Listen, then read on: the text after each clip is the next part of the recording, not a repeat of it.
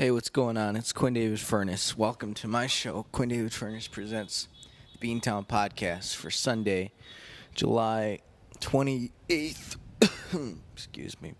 2019. What's going on? How are you? What's going on?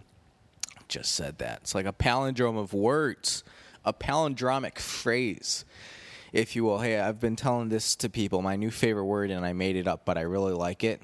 Choriolactic. Choriolactic.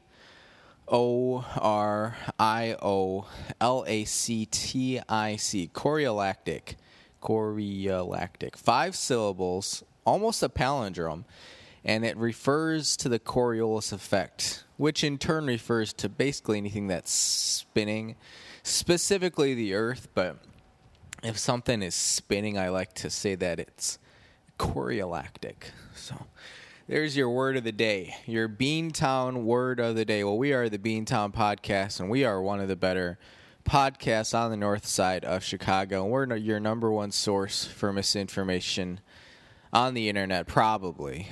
I say probably to cover our butts in case any litigious person strolls along and wants to cause a brouhaha. Listener discretion is advised. When you're listening to the Beantown Podcast, number one, we will occasionally use some foul language. And number two, but not the chicken kind. Number two, this podcast is objectively terrible. Although, where are we at? This is episode 81, 82, plus 6 or 7 specials.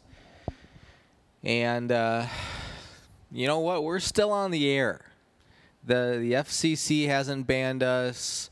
Trump hasn't tweeted about us. I view this as an absolute win, right? It's like that Hulk meme. I don't know what movie that's from. One of the Avengers, probably, but it's become a pretty popular meme these days. Well, what's going on? Another awful night for the Chicago Cubs. So I tell you what, Friday night, so 2 nights ago, I made my whole night I made out of going to a bar and watching a Cubs game. I don't usually do that. If I'm watching a ball game, it's usually at home.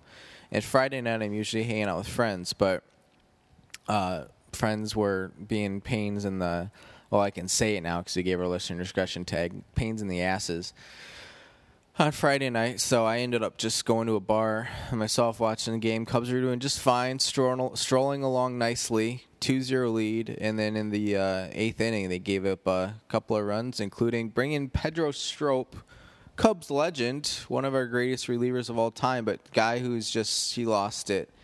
He got hurt at the end of last year, running to first base, believe it or not, pulled a hamstring, and I think it's the end for our friend Pedro, unfortunately. But he had just given up the lead the day before or 2 days before, and then he did it again on Friday night. And then, of course, the Brew Crew brings in Josh Hader, and that's that. Well, yesterday I wasn't watching the game, but equally frustrating. Cubs up again, 2-0. And then in the bottom of the 8th, they gave up 2 runs, so tie game. Goes into extras. And then Albert Almora hits a home run in the top of the 10th to put us up 3-2. So you're thinking, God, we almost lost the same way we did, the night before, but thank God we're going to get this one. So we bring in our closer, Craig Kimbrell, to close out the game in the bottom of the 10th. I saw the stat that said, I think in his previous 165 games before coming to the Cubs, Kimbrell had only given up, I'm trying to remember what the stat is, basically multiple home runs in an outing, twice or something. And then Kimbrell's been in, I think, 15 games with the Cubs this year, and he's done it twice already. So I just foreshadowed what happened. Gives up a leadoff homer to Yelich. Then I think he walked the next guy, and then the guy after that hit a home run, and we lost 5-3. Didn't even get an out. So, yeah, the Cubs are just about in full free fall mode right now, which is fun. Considering such a streaky team, we were 72 out of the All-Star break, and then we've played 5 road games now and lost 4 of them. So, it's it's a rough time to be a Cubs fan because we keep getting these leads, getting into the eighth, and that's as far as that lead goes. So it's fascinating to watch how consistently they're able to hold teams down all the way until the very end of the game, and then like clockwork, they just seem to not understand. I don't know if it's because at a certain level, so you can predict a lot of baseball with numbers, percentages, where to shift, where to pitch a guy, what types of pitches, what type of sequences to use. And then you have like Craig Kimbrell come in last night, one of the greatest closers in baseball history, and gives up 2 home runs without getting an out. And it's just like, I know you're facing Yelich. I know he has 36 home runs, but like, there's got to be a place where you can pitch that guy. Right? Don't give him something belt high. It is egregious, is what it is. Egregious. EGREGIOUS. It's 3 vowels in a row for you counting at home. So yeah, I'm just a little perturbed, if you will. I think the hardest thing is this is a team with such immense talent and potential. And outside of getting another bullpen arm, I mean, the Cubs literally got Derek Holland from the Giants 2 days ago. He came in and pitched last night. I don't think he didn't do very well last night. Or maybe he just faced one guy. I don't know. But it's like we still haven't addressed the fact that we can't go through the 8th inning without giving up 2 or 3 runs. It's ridiculous. And our offense, which is supposed to be our strong suit, it wasn't, 4 or 5 years ago, but now it's supposed to be our strong suit, the offense, with Baez and Contreras and Rizzo, Bryant, and Hayward, and the whole gang. We keep only jumping out to these 2-run leads, 2-0, 3-1, something like that, which on most teams would be fine because most teams can close a baseball game, but not these Cubs. So, hey, it would be nice to score a couple more runs. Cubs offense does this way too often, and we saw it happen at the end of last year, where despite all their talent and all their skills and all their experience, right, the Cubs are by age young, but they've been playing a lot of playoff baseball the last 4 years.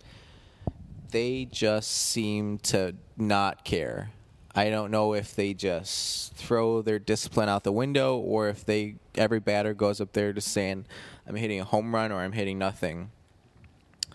But the Cubs have almost no ability to manufacture runs if they're not slugging, which as an old school baseball player and watcher, I'm not saying go up there and lay down a bunt. That's not what I'm calling for. But just, like, if you need to hit the ball the opposite way, they're not doing that. If you need a smart base running move, they're not doing it. They're not stealing any bases. They're really not working the counts as well as they should be. It's just like, and they just go through, they'll have, a week where they're doing all those things to perfection, and that's what they're capable of, and they'll go through 2 weeks where they just kind of, they'll have a game here and there where they hit a bunch of home runs, and that's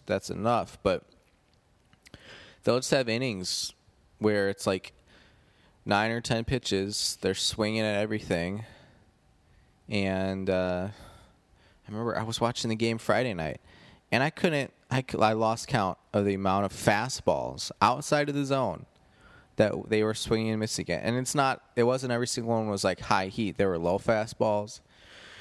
There were fastballs that were, 6 inches off the outside corner. There were, of course, a handful of high fastballs. But I never understood it as a baseball player. And I know it's different when you're playing in your 15 versus when you're facing 95 miles per hour, but I never understood swinging at the fastballs out of the zone. It's just like, you look at a guy like Joey Votto, he gets it.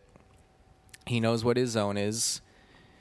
He's got a good eye, so he recognizes spin on pitches. And in, the half split second interval you have to process what the pitch is, what the spin means for its movement, and where it's going to end up based off of this guy's velocity of his pitches.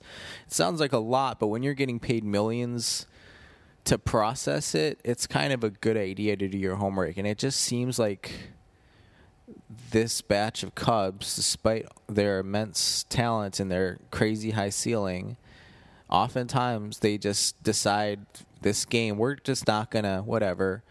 It's like if it gets too hard, if the pitcher's too good, then it's just like, whatever. Maybe we swing and hit a home run. That would be kind of cool. But otherwise, like, hopefully the pitchers will take care of it. And for the most part, Cubs starting pitching has been dynamite.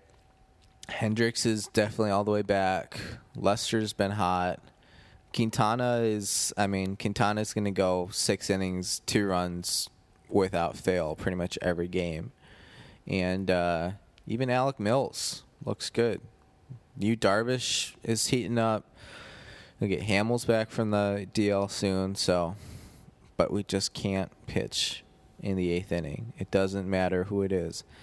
I don't know why. I have to look at our bullpen structure. It feels like Brandon Kinsler has been the guy all year who's been Mr. Reliable. So I don't know why he's not doing the 8th. Everyone's saying if it's not Strop, it's got to be Rowan Wick.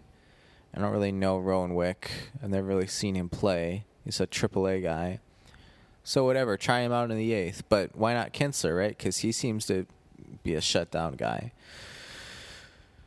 Give Cishek like a week off beach vacation. Man, Joe uses him way too much. Oh, this is my last point that I'll make. And then we'll read some ads, and then I'm going to talk about Once Upon a Time in Hollywood. Joe Maddon, Cubs legend, one of the better managers in baseball history. He's up there on the all-time career wins list. But, man, I don't know. So he's on the last, for those of you who don't know, last year of his contract.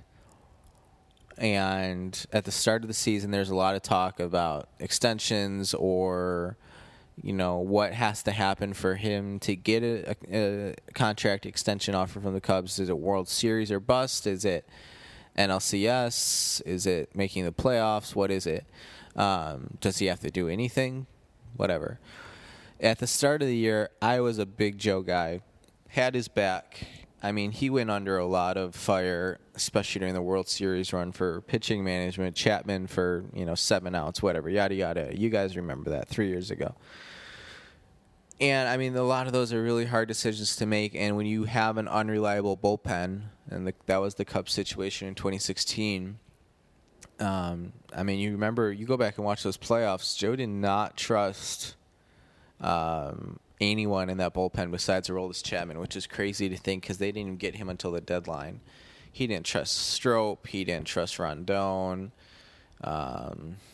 He didn't trust Montgomery. Edwards, Dunsing, I think, was on that team. Travis Wood might have been on that team. I don't remember.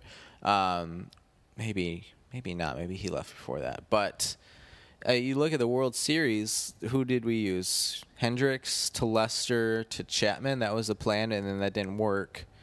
And then they brought in C.J. Edwards and then Montgomery to finish. But, my point that I was trying to make is through all that, through thick and thin, I saw most of what Joe was trying to do, and I said, all right, you can't control the outcomes as a manager. You can only minimize risk as much as possible. This year, man, I just don't feel like Joe is doing that as effectively, as efficiently. And he's also, I don't know, Joe tends to be a pretty transparent guy.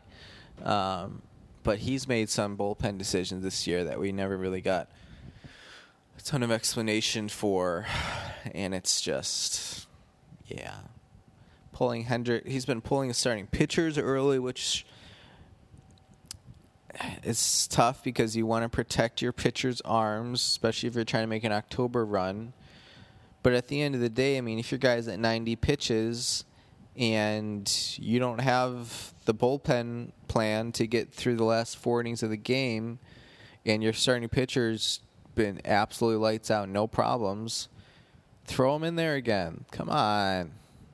Unless he's injured, if he's feeling fine, get him a Gatorade, let him go out and throw 15 more pitches to finish off another 3 batters, because what happened on Friday, Joe didn't have the bullpen length to get through the 4 innings he needed, and look what happened. So I rest my case.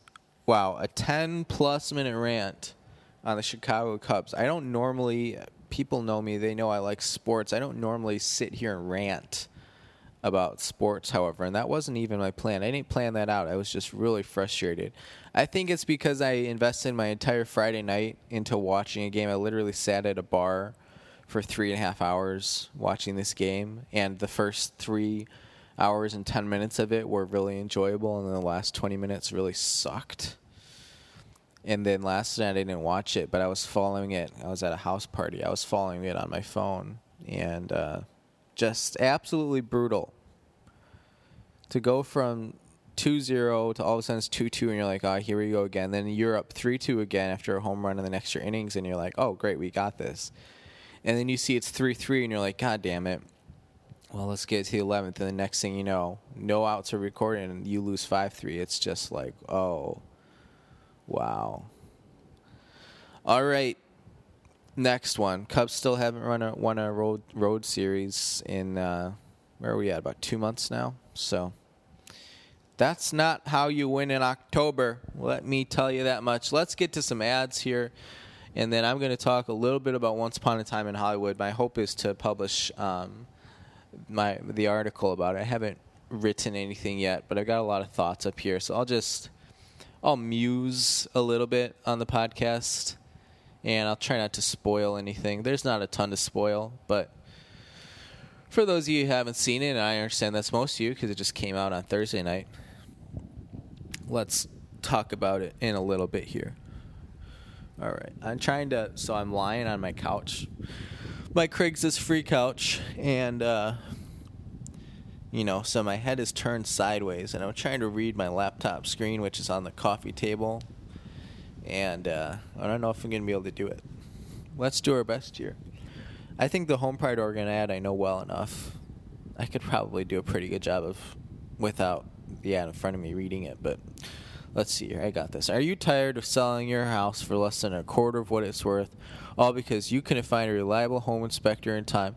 Well, Oregon listeners, there's good news. Home Pride Inspection Services in Bend, Oregon is Central Oregon's hottest new home inspection provider, with inspection services including things like heating and cooling, roofing, plumbing, and so much more. It's your classic SMM, so much more. Home Pride Oregon is both contractor certified and home inspection certified. Wow, it's a 2-in-1 package. So you're getting the good stuff. It's like if you go on a Tinder date with fraternal twins or identical twins. If you're tired of big real estate stranglehold on the home inspection market, and you want a safe, certified home inspector that you can trust, you better call Steve. Pick up that phone right now and call him at 541-410-0316 or visit homeprideoregon.com. There's no excuse. Call 541-410-0316 or visit homeprideoregon.com. Home Pride Oregon, inspection perfection. And of course, when you go to homeprideoregon.com, you can see that they've got the guarantee. I don't remember the name of the insurance company who does it, but if Steve misses anything in your inspection, they're going to buy your home for $1 or it's something like that. It sounds too good to be true, doesn't it? But you can go to homeprideoregon.com and check it out. Here, I'll do you one better. I'll look at it. Oops, that's beantownpodcast.com. I have various websites bookmarked on my internet browser. homeprideoregon.com. Wow, look at that website. Serving Bend and Central Oregon. It's the InterNACHI CPI Certified Professional Inspection Guarantee.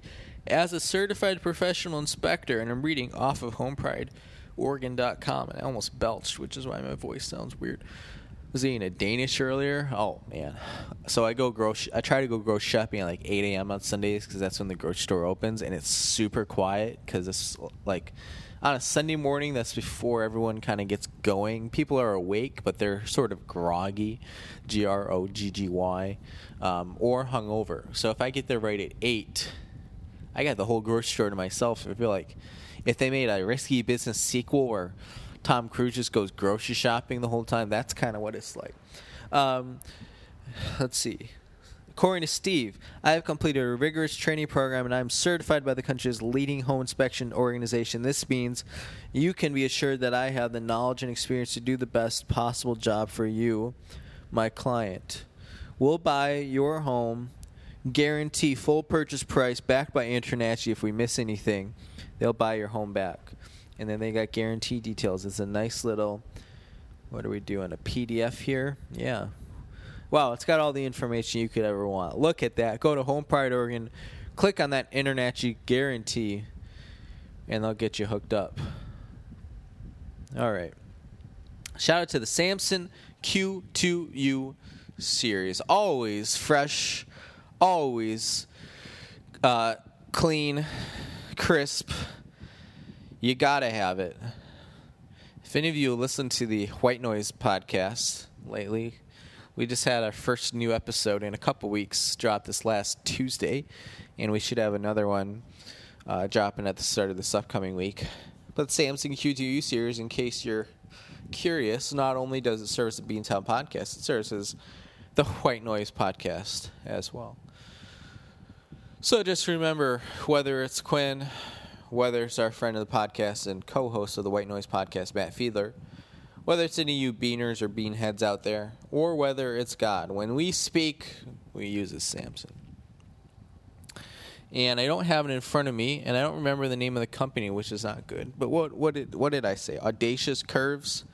Something like that. Ferocious Curves? Fabulous Curves? Wow. I don't know where that came from. I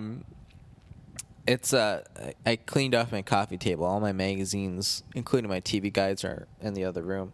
But it's a lingerie company, and we're still trying to get that sponsorship. So if anyone's got any contacts at, what was it, Dubious Curves? Is that right? Is it dubious? It's some lesser-known adjective that kind of surprised me when I saw it. I remember talking about it 2 or 3 weeks ago. But we're trying to get him, for the ladies. For the ladies listeners of the podcast. It could be fun. Maybe we could get one of those things where it's like use promo code.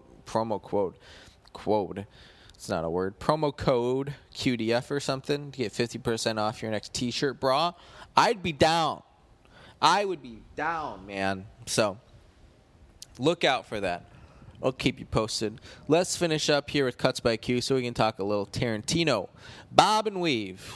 We all know the hairstyle. We all love it. But how many north side of Chicago-based independent barbers can actually give it to you the way you deserve? Enter Cuts by Q. It's like Enter Sandman, but a little different. Cuts by Q has been independently owned and operated since 1995 and is probably one of the better barbershop operations servicing north side of Chicago, Cook County, and greater Chicagoland area. From beehives to bangs, faux hawks to flat tops, and everything in between and everyone in between.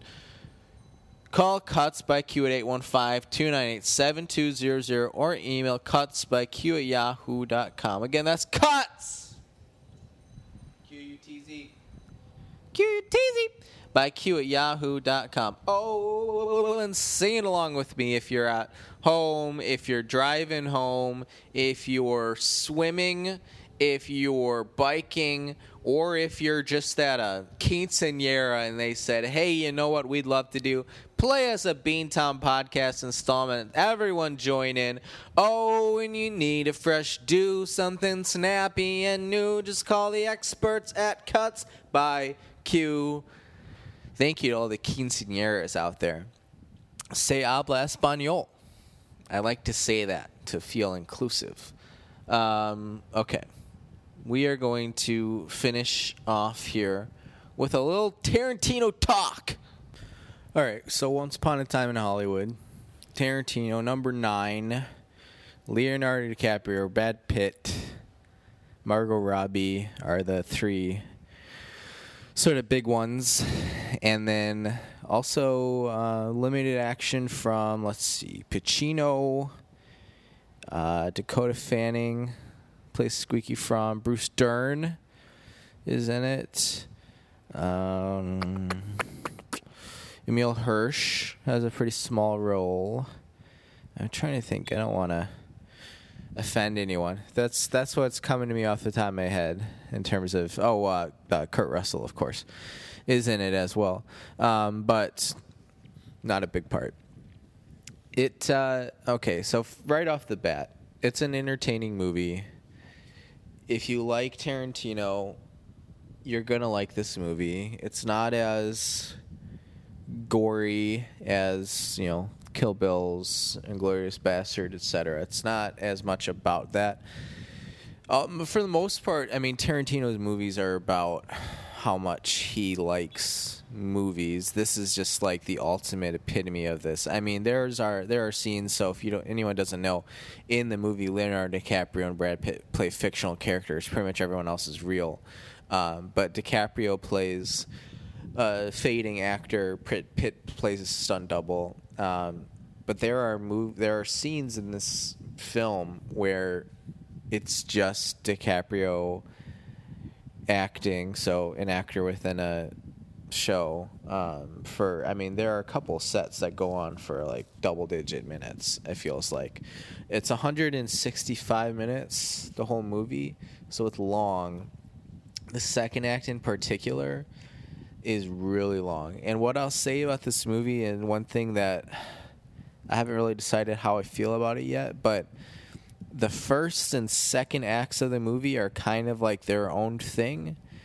And then the third act is really short, not really short, but it feels way smaller than the rest of the movie. And that's where like everything happens. So if you don't know much about the movie, it was kind of being packaged or branded as being about, the end of sort of this quote-unquote age of innocence in Hollywood, which is BS, but and sort of the Manson family and all that stuff. It's really it's only about that for a little tiny bit. So a lot. I mean, if you're just really into really good acting and Tarantino's style and excellent cinematography, then I mean it's a good movie because Leonardo DiCaprio and Brad Pitt are excellent.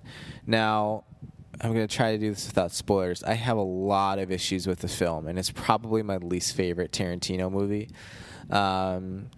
For starters, so you kind of go into the movie assuming Margot Robbie as Sharon Tate is going to have a pretty big role, considering she's a very important figure in this historical timeline. Instead, Tarantino just kind of relegates her to a total object, and not a sexual object. The movie doesn't take that turn at any point. Sexually isn't part of the movie, to be honest. But she doesn't do anything. You don't get any insight into her. She has very few lines, not a ton of screen time. She's by herself the whole movie. She never gets to interact with anybody that you are invested in. I guess that's kind of a spoiler. Spoiler alert, I don't think these are anything major, but she just doesn't really do anything. And I mean, for Tarantino, who has a not great rap sheet with how his relationship with women on his movie sets, I'm thinking like Uma Thurman and Kill Bill stunt double stuff. But then also his, Roman Polanski comments. It all just kind of adds up in the way he not treats, but the way he portrays Sharon Tate's character is just like, really? Like, you're going to make a movie specifically about this and that's what we get? That was really frustrating to me. Let's see, what else did I have issues with? There are a couple other points in that vein that I wanted to touch upon. I talked about Sharon Tate. The women in general aren't really given anything to do in the movie. There's going to be a big spoiler here. I'm going to try to talk about it without saying it. Brad Pitt's character has a very important thing happen to him that is given very little attention, screen time, and in most situations would be considered a really big deal, but Tarantino just kind of plays it off as a joke. And in general, I guess the point I'm getting to is this movie does not look good for Tarantino in terms of his relationship with women. It just, I don't know. He had to have known what it was going to look like, but it wasn't good. Getting a phone call here. No, I can't answer. I'm on live air. Oh, no, now it's making my computer freeze. No! All right, if you can still hear me, my name is Quinn David Furness, and this is my podcast. Quinn David Furness presents the Beantown Podcast. Other issues I have with it, the whole female aspect of it was probably the biggest issue I had with it. Boy, my computer's running slow. Wow, we're doing our best to get us to the finish line here. Apologies if any of this is choppy. This script I didn't think was that interesting. As far as Tarantino humor goes, there were some funny moments. And there's kind of an aspect to Leonardo DiCaprio's character that I thought was really funny and really fascinating, but they only kind of hit it up twice. And then the rest of the time, it doesn't really come into play, which is just a bummer because to me, that was the most entertaining. Again, I'm trying to talk about this movie without giving anything away. The only other thing, there are lots of things I want to say, but for the sake of time, we already mentioned the time, 165 minutes, I think. The pacing is, I didn't love it. I thought it started off well, and then the second act, it's like three separate storylines. Each main character is sort of doing their own thing, and it's real slow. Man, one of the characters is just doing something that doesn't really matter to anything, and it's just kind of there as like a artsy thing. It has nothing to do with the movie, in my opinion. And the shots are really cool. The camera work is interesting and creative, but in terms of its actual, like, it was just, I wasn't sitting there bored, but the whole time just thinking, like, what's the point? What's the message? This doesn't mean anything. And another character has, Brad Pitt's storyline is kind of the most intriguing or interesting or entertaining to watch from like a keep you on the edge of your seat perspective. But even then, you're just kind of like, it's in the middle of the movie. Nothing's going to happen to Brad Pitt. And then Leonardo DiCaprio's storyline in the second act is just, it's like Quentin Tarantino playing with himself. Apologies for that image. But Tarantino spends half an hour in the second act of this movie just having Leonardo DiCaprio act. And it's like, this is fine, but it just feels not completely out of place, but just like, it's just too long, man. Like, it just goes and goes and goes. This feels like the director's cut, which is the kind of last point I'll make, and I mentioned this, I saw it with my brother. It kind of just feels like at this point, Quentin Tarantino now is, such a huge success and worldwide name, where in his early movies, Reservoir Dogs, Pulp Fiction, Jackie Brown, he was on such a tighter leash from the studios that everything was just a lot more clean. Not in the sense of like lack of gore, but just like it was tight. And now that he sort of has total creative license to do whatever he wants, you can appreciate that. but it also just means like, whew, if you're the type of person who falls asleep during movies, good luck in the second act of this one, because it takes a long time for him to say anything. And what he says at the end is, and I'm talking about Tarantino on like a macro scale at this point, what the movie says is not, to me, that interesting, frankly. It's kind of like Seinfeld. It's kind of a movie about nothing, TBH. And not Seinfeld is the greatest sitcom of all time, so maybe that says something about Once Upon a Time in Hollywood. But it just, I don't know. I don't hate the movie. I liked it. I was entertained by it. Where my issues come into play are the fact that it's a Tarantino movie, and he's only making 10 of them. And we have really high expectations and high standards. And this one, to me, is just, in fact, his last two now, this one, Hateful Eight, I'm just like, now that Tarantino's completely off the leash and he can just do whatever he wants, I haven't been that entertained. His last three movies now are all kind of pseudo-westerns, and it's just, or like having to do with westerns. Once Upon a Time in Hollywood is not a western, but it centers around western aspects, and if you don't know what that means, just watch the movie and you'll get it. And I like Django, but, like, I don't know. It's just, I was kind of, everyone's always like, oh, do you think Tarantino's actually going to stop at 10? And he did an interview with Kimmel this past week where Kimmel asked him about it. And Tarantino seemed pretty confident that, yeah, he was going to stop at 10. And up until, 2 movies ago, I would have been like, oh, that's kind of a bummer. Now I'm like, that's fine. We're good.